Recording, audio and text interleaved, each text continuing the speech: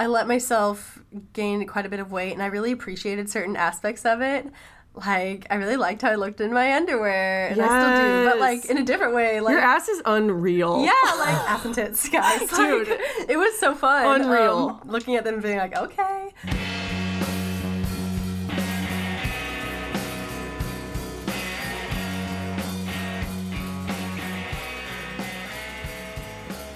Hello, friends, and welcome back to a brand new episode of Pickles and Vodka, the mental health podcast where imperfect people have imperfect conversations. I am Christina, your host, and it is so good to be back. I'll just say that. Recording this intro feels kind of weird because I haven't done it in a while. I'm sitting in my dad's office in Virginia. I have an apartment of my own, but it's the acoustics are pretty bad in there. And also I have, the cats. Actually, funny story. I have been watching 4 cats over the last month because my sister was moving and didn't have an apartment yet. And so I told her I would watch them. So that's been insane in the best possible way. If you want, you can follow my cat Instagram. It's at Ruby and Little Fang. And I post there all the time. It's like therapy for me. So, wow, I did not expect this intro to be just cats, but what can you do? If you are new to the podcast, I just moved from Seattle to Virginia in the last month. Today's actually the 1-month anniversary of me being here, which is insane because I feel like I just got here. So I've been really, really busy, and the podcast has just been on a little hiatus while I moved. So I'm happy to say that I'm back. I missed you all. I'm so excited to share the interviews that I've been recording. And I have even more coming up. So that's exciting.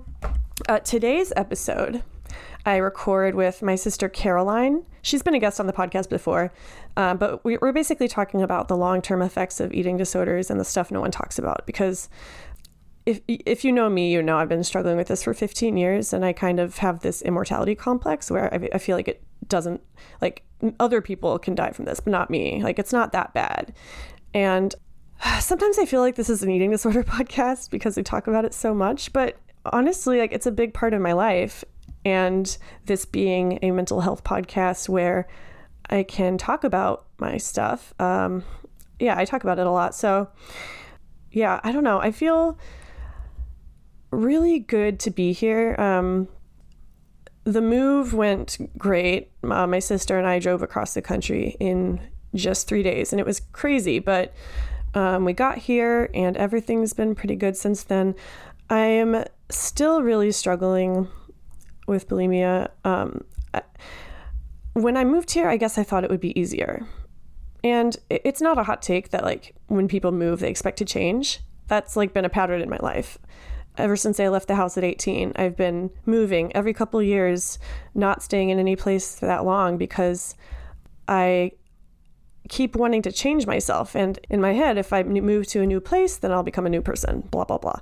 Obviously, that's not the case. My problems follow me everywhere I go.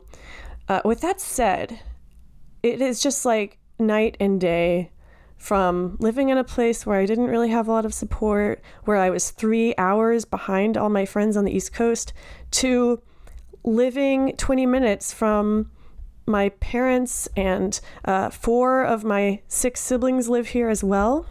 And I've been spending a lot of quality time with them for the first time in like a decade. And it's really nice just knowing that they're there for me. With that said, it's not easy. I'm still struggling a lot. I feel kind of complacent in my recovery right now, to be honest. I know I need to get help, like professional help, and it's kind of unfortunate. I don't have health insurance right now. I'm not eligible to get it until October with my new company. So that's going to happen. I promise I'm going to get a therapist, and I'm even opening to do treatment again, like if it comes to it, but that's a whole other thing. But I promise I'm trying to focus on harm reduction and just make every day a new day to do better. I have a lot of other updates to talk about, but I'm not going to this time because I want to get right into the episode with Caroline. You can probably hear my voice. It's a little hoarse because I've just been recording all day. Oh, one thing I wanted to say. If you like the podcast, go on Apple Podcasts and leave a little rating or a review. It really helps people find me. And now that I'm trying to, record with more guests and market myself, I guess. I'm so bad at it. I do marketing for a living, but like when it comes to this podcast, it's just, I'm really bad at it. But I only have one review up there right now. So let's change that, y'all. Even if you don't like it, leave me a rating and a review. Like, I need to know. I want to always get better. So yeah, cats, move, podcast. I think that's all I wanted to talk about for now. Thank you so much. Anyone who sent me a message or commented on my post like while I was on hiatus, I appreciate you so much. Over the next few weeks, I'm going to be reading some messages that people sent me because they just make me so happy. And if you just want to say hi, or if you're interested in being a guest, you can DM me on Instagram, Pickles and Vodka Podcast, or email me at picklesandvodkapodcast@gmail.com. With that said, I'm just going to jump straight into my interview with Caroline. It's a doozy, and I hope you all enjoy. Have a good week. Wear masks. Get vaccinated. All that good stuff. Y'all know what to do. Just don't be idiots. just take care of yourselves, please. Stay safe. Make good decisions. I'll stop being your mom now and get to the interview. Like, literally, we are recording this the last possible minute. Yeah, it's stupid. But I got in a car crash, so... Dude, yeah. It's a good excuse, right? We were going to record like a month ago, and then Caroline got into flight school. Not flight school! I wish I was up there flying. Flight attendant school, and you were like hustling like crazy trying to get ready, and I was just like, whatever, it's fine. And I was moving myself, and you were moving. So two moves before I went, and then 2 moves after, like the day I came back. Dude, people were moving again. Like, literally, we're recording this Monday, and it's gonna be released at 5 p.m. and I'm gonna have to edit it all day. It's fine. It's fine. Everything is fine. But like last night, yesterday we were gonna record, and like I had a meltdown. Some family stuff happened. We won't talk about it. But I was crying, and like. It was really sad. And then we were going to do that night, and then Caroline got into a car crash. Went and wrecked my car. I shouldn't be laughing. I'm really glad everyone was okay, so it's fine to laugh about. It was stupid. So yeah, we are here now. Caroline is like dying of allergies. Yeah. But it's fine, guys. It's fine. Everything is great. Everything is beautiful. Life is beautiful. Life is beautiful. I'm just Alexa, Lil Peep. Play Lil Peep. Before we get into our topic today, how have you been since the listeners last heard from you? I don't even remember when. So the last time Caroline helped me record an intro last year in 2020. Is that the one with Andrew in it? No, it was the one with the meme one. Like yeah. Well, okay, so since then, what did I do? I kind of like fell in love with somebody really quick, and then we had a bad breakup. I became like a worship leader, so I was singing all the time. I got really consistent with the gym. You already were working full time. I think I was most of these things already. I'm trying to think of what happened. These are the things that you were true when we recorded last. Yeah, I thought you were saying these are the things now, and I was like, wait, didn't you already tell me that? No. Dude, yeah, you were. Well, no, you were single last time we recorded because the very first episode, number 6. Girl, we are always single. There's a reason for that, though. Damn. Yeah, nobody in our family knows how to have like healthy relationships except for Andrew. I know how. They're just not out there. That's why I'm single. Anyway, people suck. Girl, you gotta be picky. Yeah, we're both single right now. I think, is this the first time we've both been single together on the podcast? No. It might be. Anyway, that's cool. Since then, I'm really happy about this accomplishment, becoming a flight attendant and going through three weeks of training. I learned a lot, and I'm finally back. You literally just got back 2 days ago from 3 weeks in Florida. Yeah, we were in Orlando learning a lot of stuff. There was so much cramming and studying and testing. It was not a vacation. Oh, no. Not that any of us really expected it to be, but you might think, oh, Florida, hotel, fun. It was crazy, and it was so intense and so scary and so hard. Well, but because, like... 100% worth it, and it was a good experience. Well, you started with 16 other people, correct? Yeah. And everyone had passed the interview. They paid for you to fly to Florida. Yeah. But you're still not safe because if you failed on your test, like, you got kicked out. Yes. You had one retake. You had to get 100% on it. And if not, bye-bye. So tell them how many people made it. Only 12. So 12. That's one we quarter. lost a quarter of our class. That's really sad. That's insane. And you become like family with these people. Like you form such a tight bond because you're all helping each other get through. And, you know, you all have the same dream. You all have probably really compatible personalities because you all have to be courteous and good with, I almost said patience. I need to get out of home healthcare. You need to be good with the passengers, guests, customers, whatever. Clients. Clientele. My clientele. Victims. I take care of my clientele in the air. That sounds really sketch. That's why I said it. But Caroline is a full-ass flight attendant now. Yeah. She's got a banging new haircut. I cut off my hair when I was in Florida. Dude, you look amazing and you just radiate energy. I mean, not now because you're sick and allergic. I'm radiating like sick energy, like sick energy. The energy sick that energy, comes bruh. with like before a zombie film, like that kind of energy that's in the air. I can't say I'm familiar with that type of energy. Should I? You don't really get sick very often. I never get sick. She's a killer. Like, I mean, you know, I have an eating disorder that's like. Considering, yeah, dude, it's crazy. You're not so bad, girl. Oh my god. So, our topic today. Well, first of all, the reason I wanted to have the first episode after the break with you was because I just love our episodes together. We have the best like chemistry together, and yeah. I knew it was going to be a great episode no matter what. But I have a confession to make. What? You're confessing something? So I'm not a priest. Who do you take me for? So like I have recorded with a few other people before this, and I'm going to be releasing those episodes on a weekly basis. But each one of those people, I might have told they were going to be my first episode.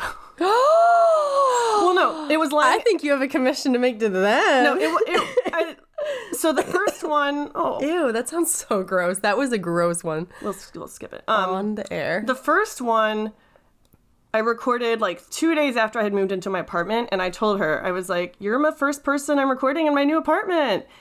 And then the second one, I literally told the same thing, but it's not my fault because I literally forgot. Yo. Like, so now... Sometimes, like, with podcasts, it doesn't go as scheduled.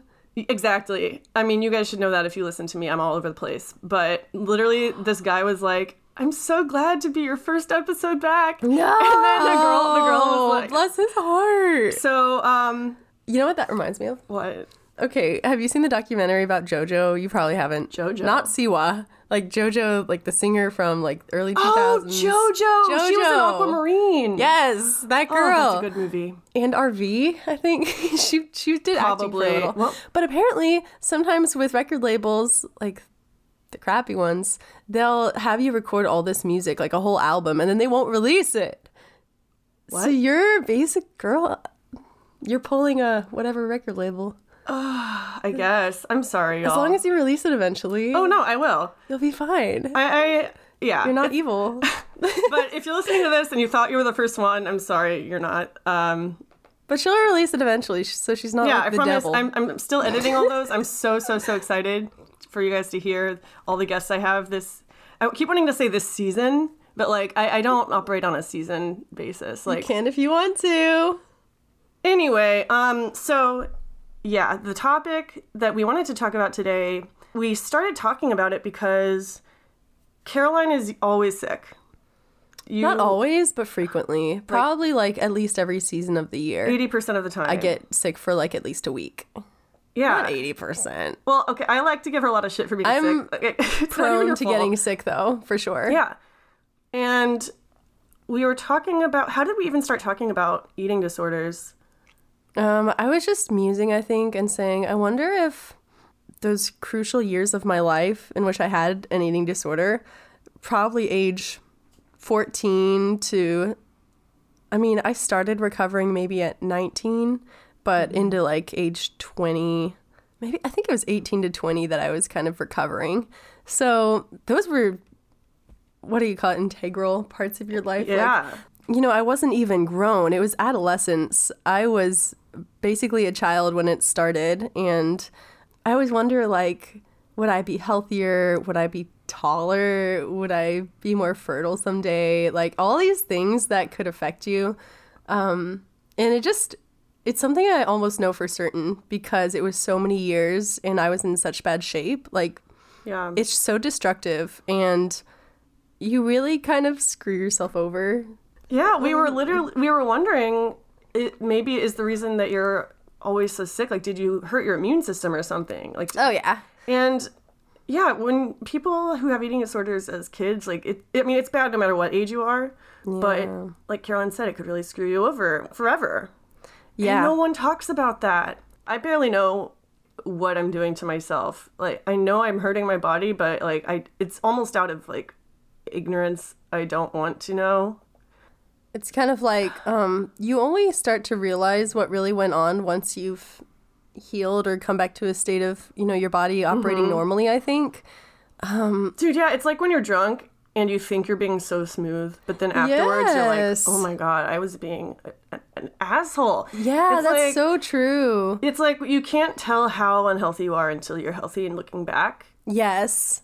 My hair, it wasn't falling out or anything. It didn't look raggedy, but I have thicker, healthier hair coming out of my scalp now than I did then, and it grows so fast. And I watched Dr. Oz back then a lot. I was obsessed with the health shows, which was probably a part of it. But I was obsessed with looking up the effects of eating disorders when I had one. And technically I knew in my head what all the side effects were, but I didn't feel like I was experiencing them, just like you said. You don't think it's going to happen to you? Yeah. And like after gaining weight, it's like people who lose a lot of weight, they have saggy skin, or after fluctuating, like I have some like sagginess places I wonder maybe I wouldn't. And I have like my hair really was really bad back then. My skin was really dry. I would get so cold. And it's stuff that you hear people go through, but you think, I'm fine. I don't really go through much of this. Nothing a coffee or blanket can't help with. Yeah. And you're okay with that being your normal without really knowing how great it is on the other end. And you normalize it. Yeah, It just you definitely becomes do. your reality. To the point where if you feel healthy, it feels wrong. You want to elaborate on that? That's interesting. So I've had bulimia on and off for 15 years, and I only really started noticing like the negative health consequences this year, or like the last couple years. That's amazing. It's insane. And one of those, like, I have gum recession, like my gums are really sensitive, and like, I need to, like, a dentist recommended I get a graft because it's so bad, but Shoot. I can't afford that shit. And like I have constant acid reflux, and my hunger cues are so off. Like I never know if I'm hungry or full. And so like I remember a day in my new apartment, I was eating peanut butter from the jar. I had a lot of it and I was going to purge, but then I was like, no, I'm not going to. And so I kept it in. And then like a couple hours later, I was shocked to find out that I wasn't hungry because guess what? When you eat food, especially like satiating food, like peanut butter, you don't get hungry again. Yes, and hungry is like the normal. And that felt so strange to me. I remember being so starving my stomach was actually having pains, and I'd be like, I'm not hungry.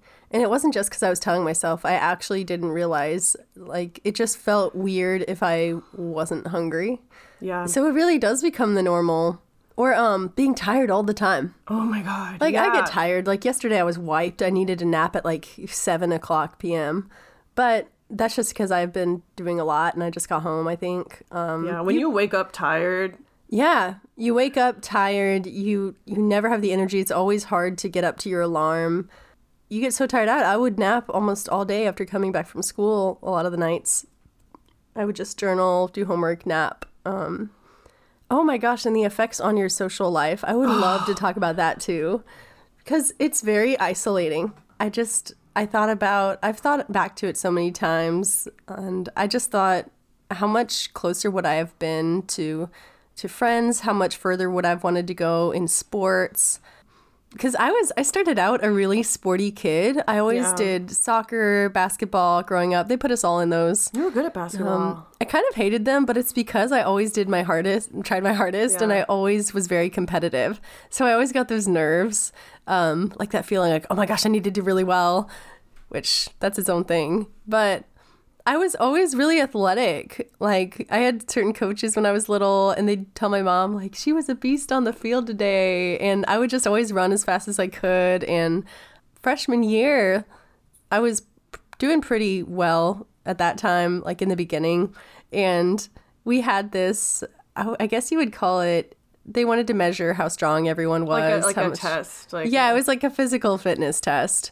And I was the one who did the most pull-ups in our class. Damn, girl. And I would always show my arms to people, like make my muscle, be like, look, I'm so strong. Wait, Mom, do you want to say something about your eating, like the effects of your eating disorder long term? Get down here. Our mom just came in, and you actually have input here, so I want to ask you real quick. Hi. Hello. Hi. So it's so wonderful to be with Christina and Caroline. And I see the long-term effects. I see it rear its ugly head in just my body image and just the way I view food sometimes. Although I will say it is 100% possible to get over it. I'm like 99.9% normal, at whatever normal means. Yeah. A lot of, quote, normal people do still have body image issues. Well, Yes, yeah, that's true. exactly. That's a good point. And that brings to the point, like, what is an eating disorder and what is just like disordered behavior? That's a good point. She's so smart. It's a fine line. It is. But I'd say that health-wise, I've been amazed. After I had my eating disorder, I thought I'll never be able to have children. And of course, that'd be wrong. So I am grateful that I'm really, really happy with my body image now and all. But once in a while, it rears its ugly head. Yeah. And I think, gosh, I thought that those attitudes were gone, but they're not. They're so dangerous because they're so sneaky. Right, they're so sneaky. So, but thank you. I'm always improvement, work in progress. Yeah, Never all stop of us growing. are. Yeah. Thank you. You're welcome. I appreciate your audience. I love your podcast, girl. We're totally stealing her work dust right now. Yeah, that's an interesting thing because for me, I think the physical parts, like the repercussions, are still here, but the mental repercussions are gone. Like, I never have doubts about my body image or food. I don't have any weirdness, It's amazing. It is. I'm really into intuitive eating and just, it's not something I think about, though, anymore. So it's possible. It's very possible. I think there are different levels of healing. Some people reach one that others won't ever. Yeah. But that doesn't mean their progress is better. It just means it's your capacity, I guess, or where your mindset can go after that. Because there are people that I know without disordered eating that have a crap body image and maybe always will. It's just something some people can't get past, or some people are always, they have some doubts about food and some demons that are whispering in their ear, It's all pervasive. Food is everywhere. You have to eat it to survive. All social functions revolve around food. It's really, really hard. Like, you can't get away from it. If you're in recovery and you think you can just, like, avoid food, no, you can't. Yeah. And I think it's because I got into working out and then even a little bit of bodybuilding, which doesn't mean I was trying to look like the Hulk, by the way. A lot of ladies are scared of that. But I got into muscle building, and I realized food was my friend. And it just brought me such a positive way of looking at food as just nutrition is the simplest way I'd put it. It's fuel. Food is fuel. Yeah, the word fuel I really like because your car doesn't run if it's out of fuel. And it is really similar with us. But that just made me realize, it just made me look at food so positively, and that has carried on. I never see it as something I have to battle or question or regret. Question.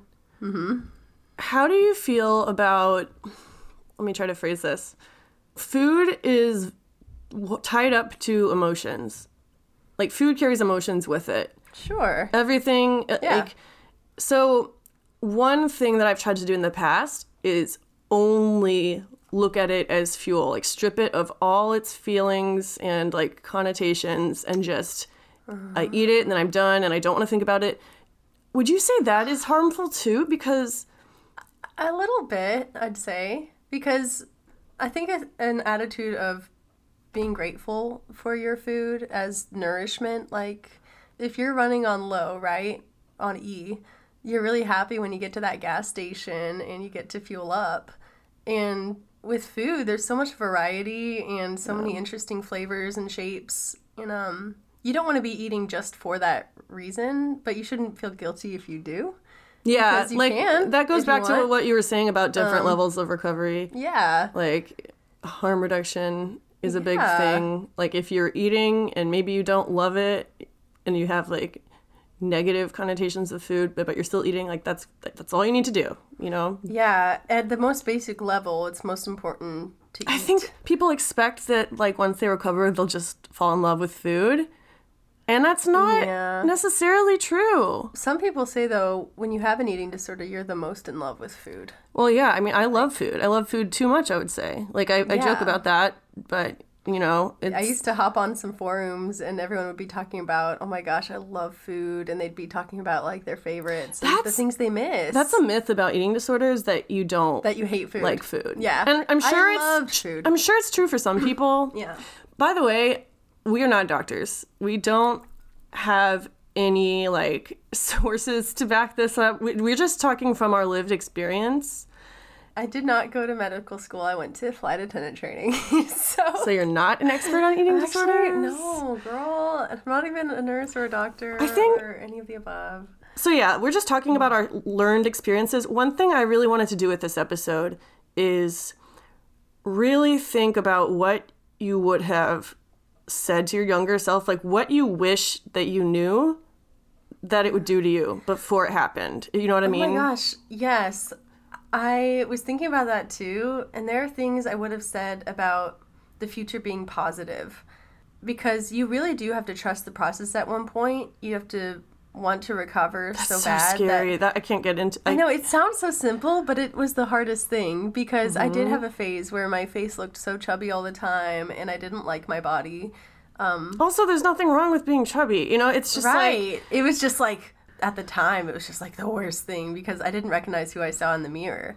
Yeah. But it is really interesting, because the way I look now, the image I see is what I would have wanted to see or perceive back then. oh, I don't know why that made me super emotional. Yeah, because I really thought I would only get there one way. Oh, yes. But now that I've just lived healthily and I'm really active at the gym, but also I just like, I cut myself slack all the time. I listen to my hunger cues. I eat if I want, when I want. You rest when you want. I rest when I you need want. to. And you look amazing. I mean, Thanks. again, I just really am okay with myself. And even more than that, I'm super confident and happy. again, like I was listening to our very first episode we did together, episode number 6. I listen to it so often; it's great. But I noticed we use the word fat a lot as like a negative word, and I'm really trying to turn that around. Yes.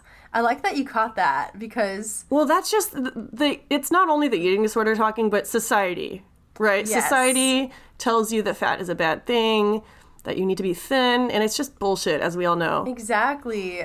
And I think the whole point is, I never thought I'd be okay with myself if I wasn't skinny. Like, Yeah. I'm not skinny now. I have quite a bit more weight on me than I did back then. But also, like, I look like a thin person still. Like, You look amazing, I pass and, as like- a thin person. And so, I'd like to think that even if I weren't thin, I would still be happy with myself because I did go through those phases where I wasn't. Well, we all And, like, fluctuate. that's the goal when you have that eating disorder mentality.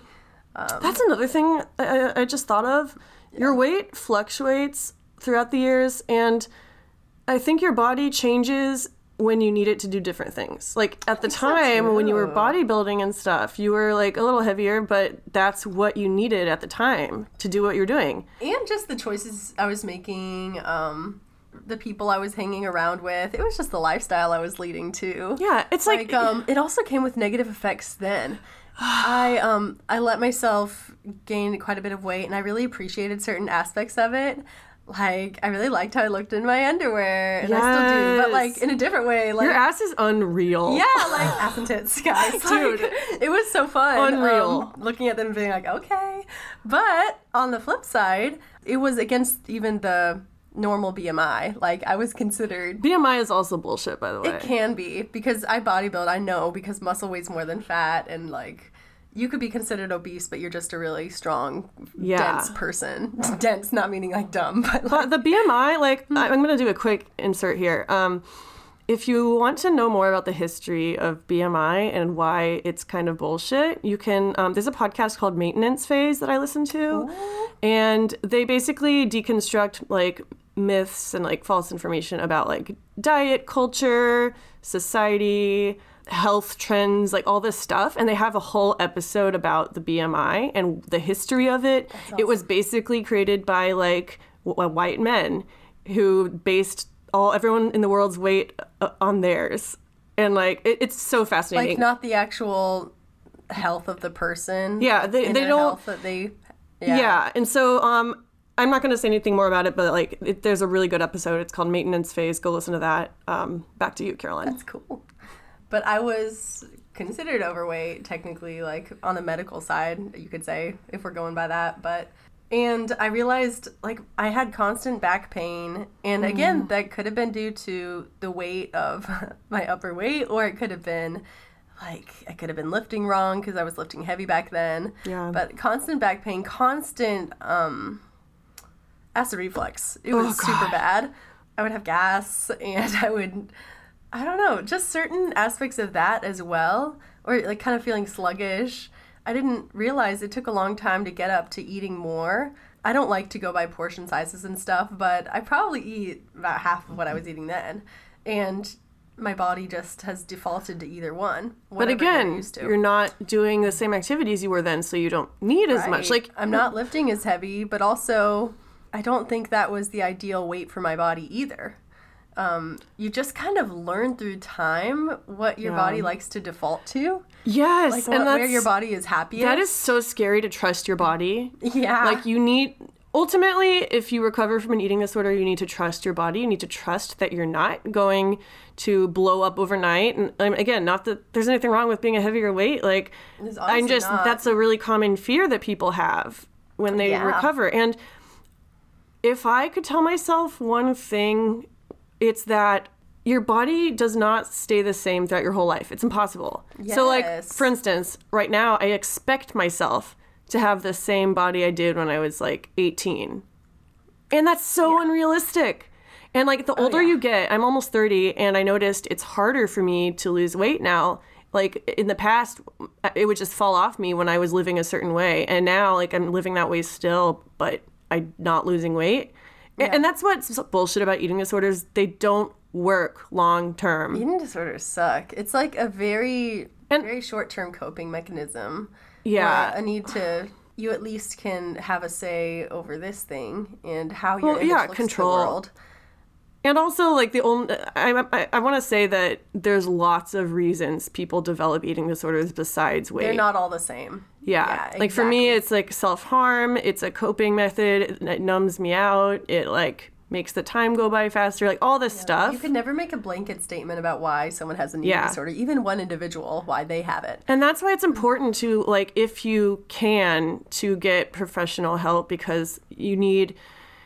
I don't know. It's so hard. Some people, like, I did a whole other episode recently with my friend Lauren about how fucked up the health system is. Like how like- diagnosing an eating disorder includes being underweight. It's so but shitty. you could definitely have an eating disorder and not be at a, quote, dangerously low weight for your body. Yeah, there's like overweight people who stuff have like eating that. disorders. They certainly do. It's There's very no doubt. common. And I know I keep plugging my own episodes, but my episode, it's called Treatment Made Me Gay. It's with my friend Rachel, and she's a self-proclaimed fat person, and she has atypical anorexia, and she went to the same treatment center that I did, and they treated her totally differently because, you know, she doesn't look like someone who has anorexia, according to, you know, all the books and movies out there about like thin white girls who like, and she had a bad experience. She wrote an article about it, actually. I should post that too, but sounds good. it's just, everyone's so different. You have to really tailor your recovery to you, and that's really hard. Yeah. Like Yeah. long term, yes, under eating, like you will lose weight, but that doesn't mean you're gonna look like a skeleton. It's not like my thing is like, I've always felt like I have a body. I'm not my body. I have a body. Does that make sense? Like my body is like a foreign entity to me, and I feel like it's sabotaging me. And so the one thing I've been trying to work on in recovery the last year is like feeling more neutral about my body. Like I'm not gonna love my body yet, maybe ever. I hope I do. I love parts of my body, but like I want to respect it and treat it well, so I don't feel like crap all the time. And that's another thing. Like you were saying how recovery goals are different for everyone. Like my goal is body neutrality right now. yeah. And that's a great goal. Even if your goal is so quote unquote small, like just focus on baby steps. Yeah, oh, definitely. That's really important. Like, I remember through recovery, one of the things that helped me most was just thinking, what does this food do for me? Yeah. You said that in our last episode, and I think Yeah. about it all the time. You want to repeat it? Yeah, just for instance, like, okay, this ice cream has a lot of fat, right? And that's like the evil word when I had an eating disorder. And it has a lot of sugar, but it also has a lot of calcium. And it has the energy I'm going to need because when else am I going to eat? And stuff like that. Maybe what you would call harm reduction. Yeah, for sure. Almost that mentality where you're thinking, okay, there might be some bad, but we're going to focus on the good. And sometimes, this is mind-blowing, sometimes you can just eat for pleasure. Oh, yeah. It doesn't even have to do anything for you. Yeah. And I heard that on my friend Jacqueline's podcast, and she was talking about how sometimes it's normal to overeat, and you need to like let yourself do that sometimes and just eat for pleasure. And that sounds terrifying to me. Shoot. And I just think how your body responds when you know you're getting to a good place when you can neutrally look at how it's affecting you and make a decision based on that. But just based on your feelings, not your physical effects, but how it's making you feel. Like, I'll give an example. I had kind of a junk food phase maybe 3-4 months ago where I was just, my eating schedule was kind of off. I was snacking a lot instead of having real meals. I was getting fast food a lot. Was there a reason for that? Like your job or something? You were really busy? I think so. I was super busy. That probably was it. And that's a common situation for people to be in. Yeah. And then points where I don't go to the gym as much, I notice my appetite decreases a lot. And my meals can get off because I wake up and I'm not hungry yet. And so I just don't eat for a little while, or I get busy. And then it's like noon and I haven't had anything. But then I realize I'm starving. So just stuff like that. Or convenience. And so I would have some nights where it was such a tiring work day. I would get like some potato chips or something, or some gummy candy, or both. And I would just treat myself and just have a fun little night in. And I still see nothing wrong with that, but I realized the next day I would feel kind of sluggish. My face would be really like bloated, puffy, like it wouldn't even feel good. I felt kind of sick after eating them, and I was fine with having eaten them and everything. There's no guilt about stuff like that. It just felt crappy. And that's normal. Yeah, and then I started to crave chicken, rice, salad, greens. Like, I started to crave those because my my body and my mind are in sync, I think. goes and I back It all goes back to trusting your body. Yeah. And that's so scary. Like, your body eventually will tell you what it needs. Yes. And sometimes what you do need is gummy candy Yeah, and some dude. chips if you want. And you just get out of the phase when you realize, better not. Like, it's time to tone back now. When I went camping a few months ago in Seattle, my friend and I stopped by an ice cream shop in the mountains, and I got a milkshake, and like I took a picture of it and posted it on Facebook, and the caption was, "Tell my eating disorder I'm on vacation." And yes. someone like reported it. That's a whole other story, but Yeah, not everyone realizes what an eating disorder actually looks like and what healthy versus unhealthy behavior will look like. yeah, and I get like trust is a thing. Like my mom, our mom, for instance, when she sees me here eating like a couple slices of pizza, for instance, she gets really nervous because over the years I have shown her that is a trigger food. And, I've binged and purged in their house so many times over the years, and she doesn't trust me, and I get it. It can be a healthy thing for you. Like, this could be a victory that you're eating that. Yeah. And maybe you feel okay with it. It's all about what's going on in your head. And it's like, I was working all day moving. I was hungry. I really wanted pizza. It looked amazing, and it was amazing. And, but again, it just comes down to trusting your body, what it needs. And when you do have an eating disorder, it's really hard to know your body. Like, you become detached from your body almost. Like, your body is the enemy. Yeah.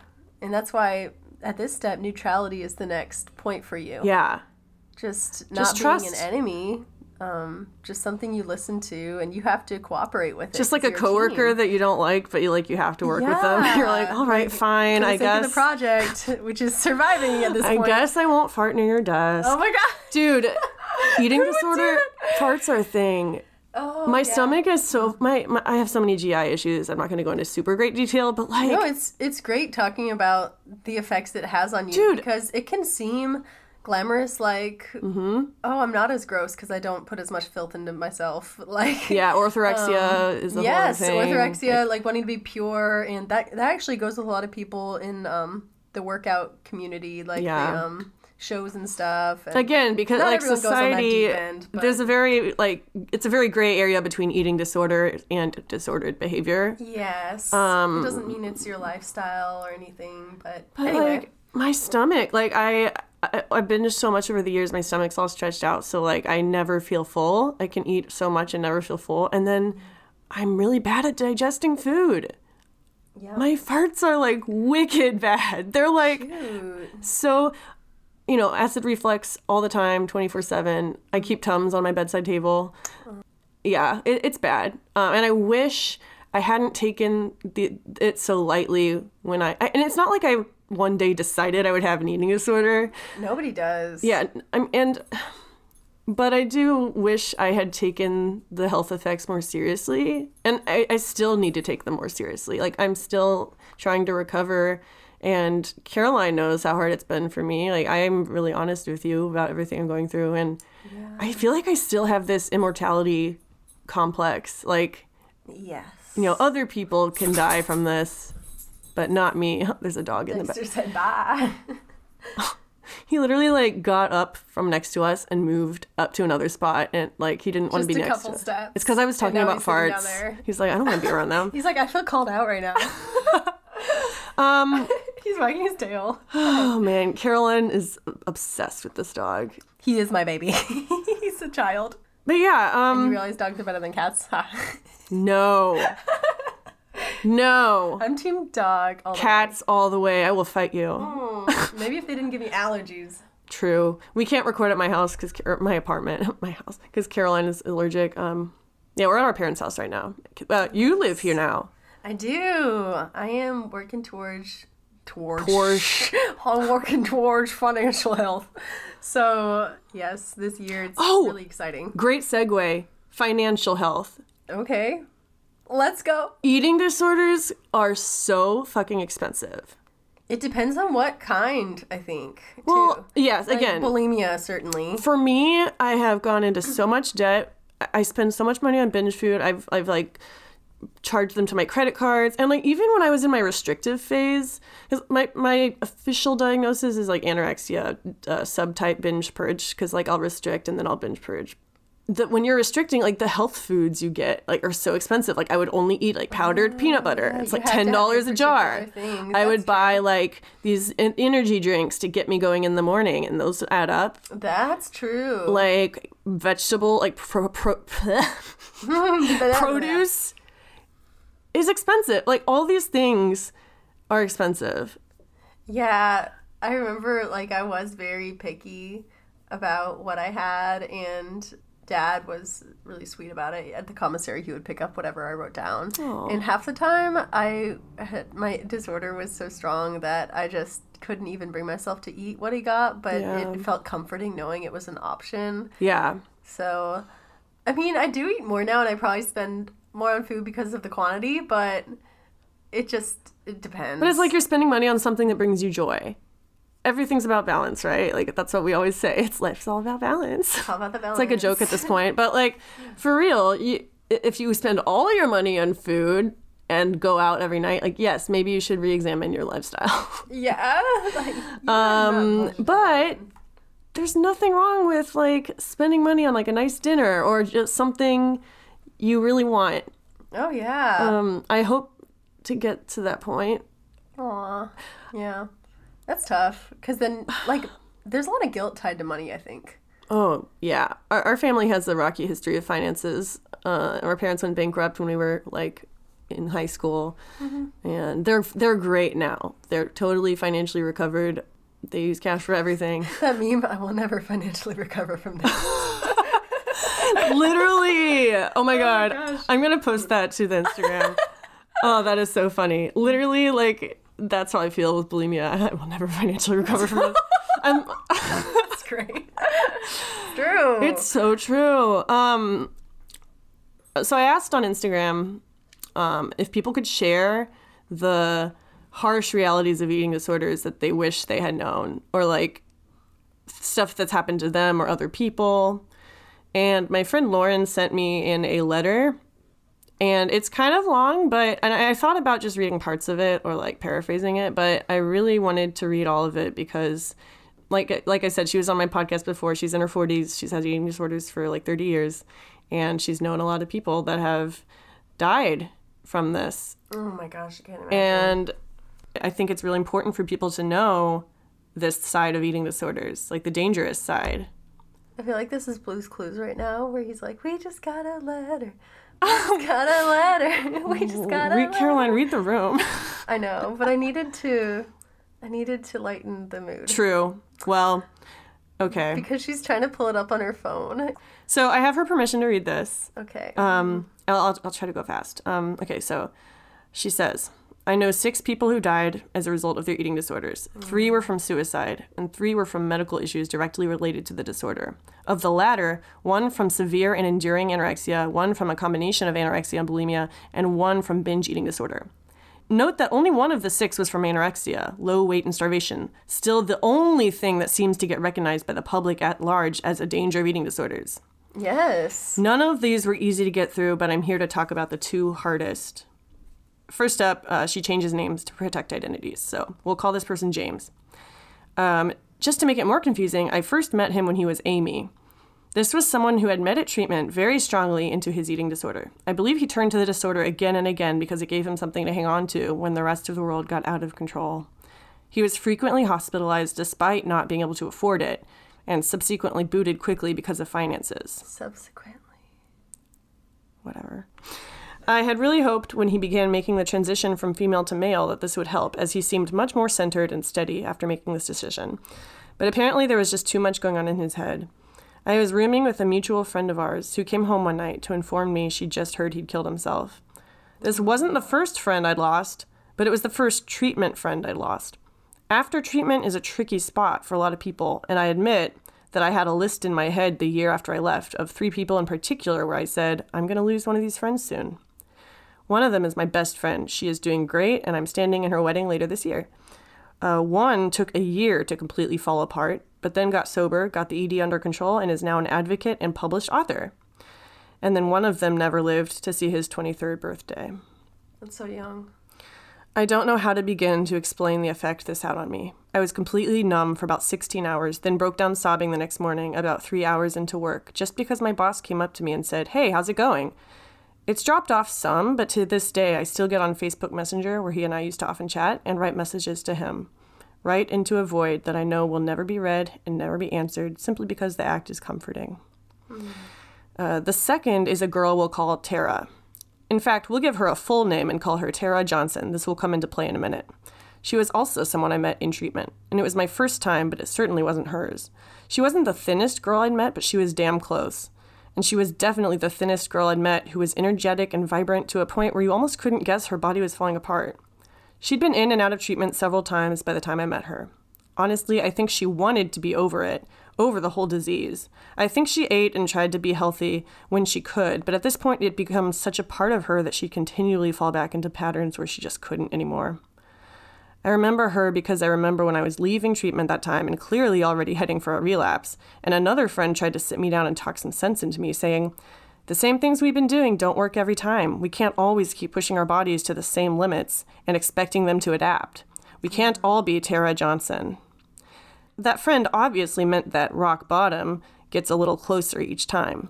Places you have pushed yourself in your disorder in the past are no longer achievable because it starts taking less before your body revolts and says, "No, I cannot work this way."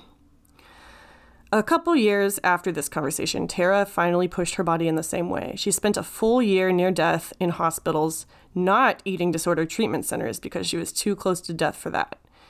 She came back from that and sought treatment, but insurance kept standing in her way.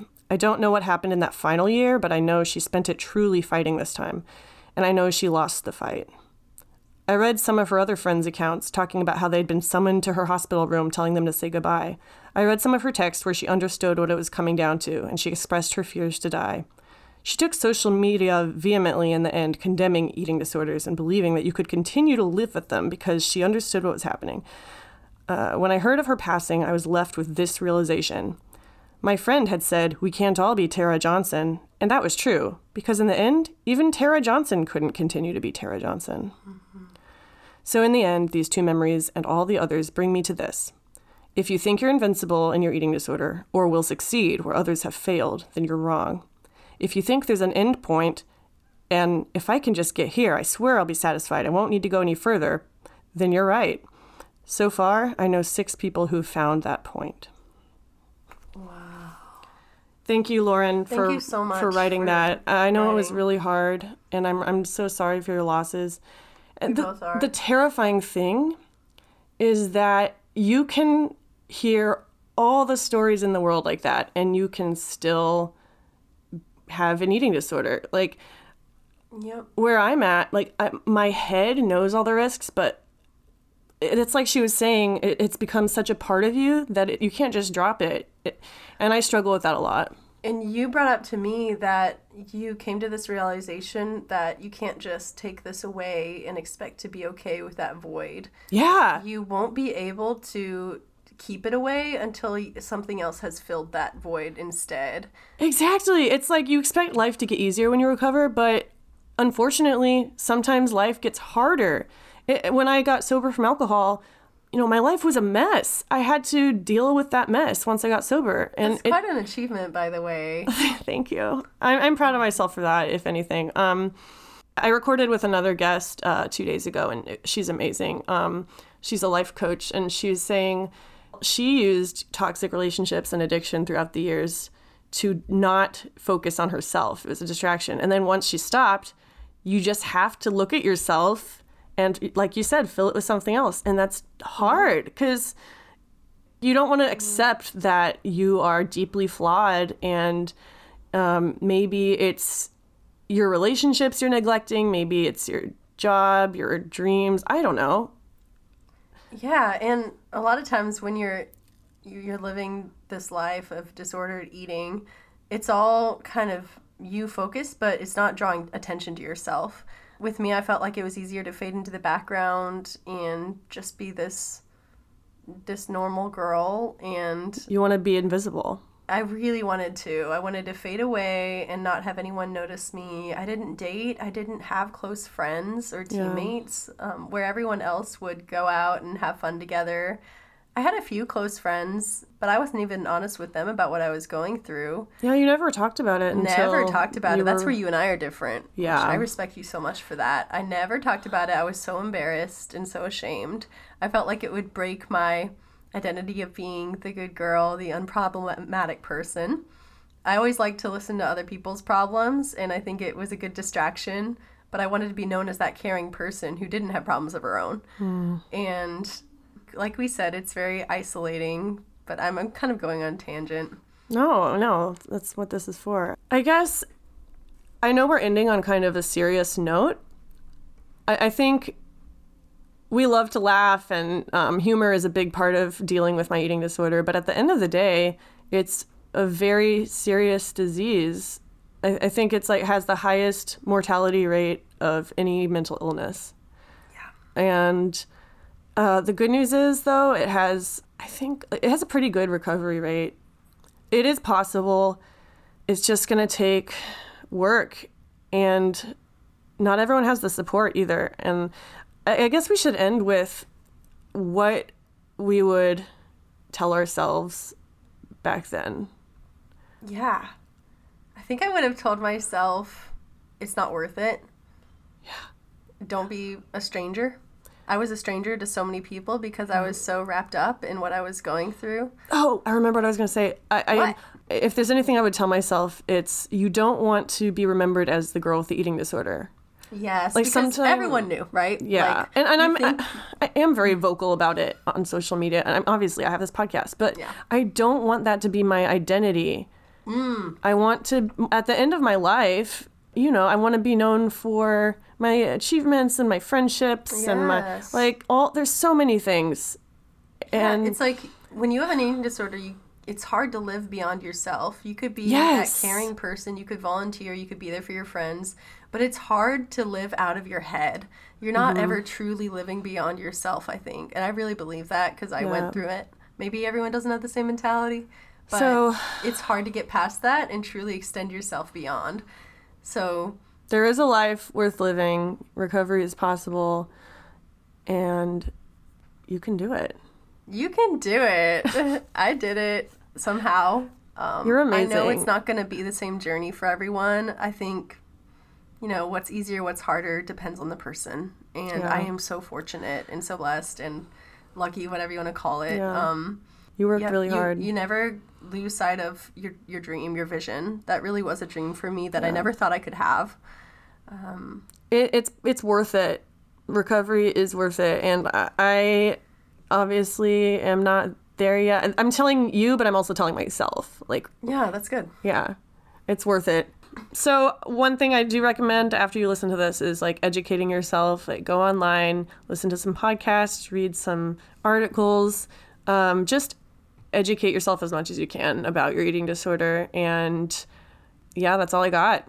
Yeah, and remember, it's almost like an eating disorder chooses you, with all the factors that go into it. What do you mean by that? People don't actively say, I'm going to have an eating disorder. And there's a lot of guilt that can come with it. I know we're talking about some of the effects of eating disorders later on in life, and there could be regret with that. But also, if you're trying your best, you're trying your best. We all have different paths that lead us here. Yeah. Don't feel like a bad person for what you're going through. Ugh. Preach. Please don't, because you're probably trying. The fact that you're listening to this, you're trying. Even if you aren't trying, you're probably in a place where you're curious. You're curious, but you're too swallowed up to even be able to. And just don't feel like a bad person for this. It's unfortunate, and I really sympathize with all you who are going through it. You're gonna make me cry. I want to see us all on the other side. That's my biggest wish. Oh, that was beautiful. We're gonna end on that, y'all. That was a hot take. All right, y'all. Bye. Hey guys, thanks for listening to this episode of Pickles and Vodka. If you could relate to anything we talked about, You can follow the podcast at Pickles and Vodka Podcast on Instagram, on Facebook by typing in Pickles and Vodka Podcast. You can also email me at picklesandvodkapodcast@gmail.com if you have any stories or if you just want to say hi. Thanks again for listening, and I hope you guys have a wonderful week. Stay safe.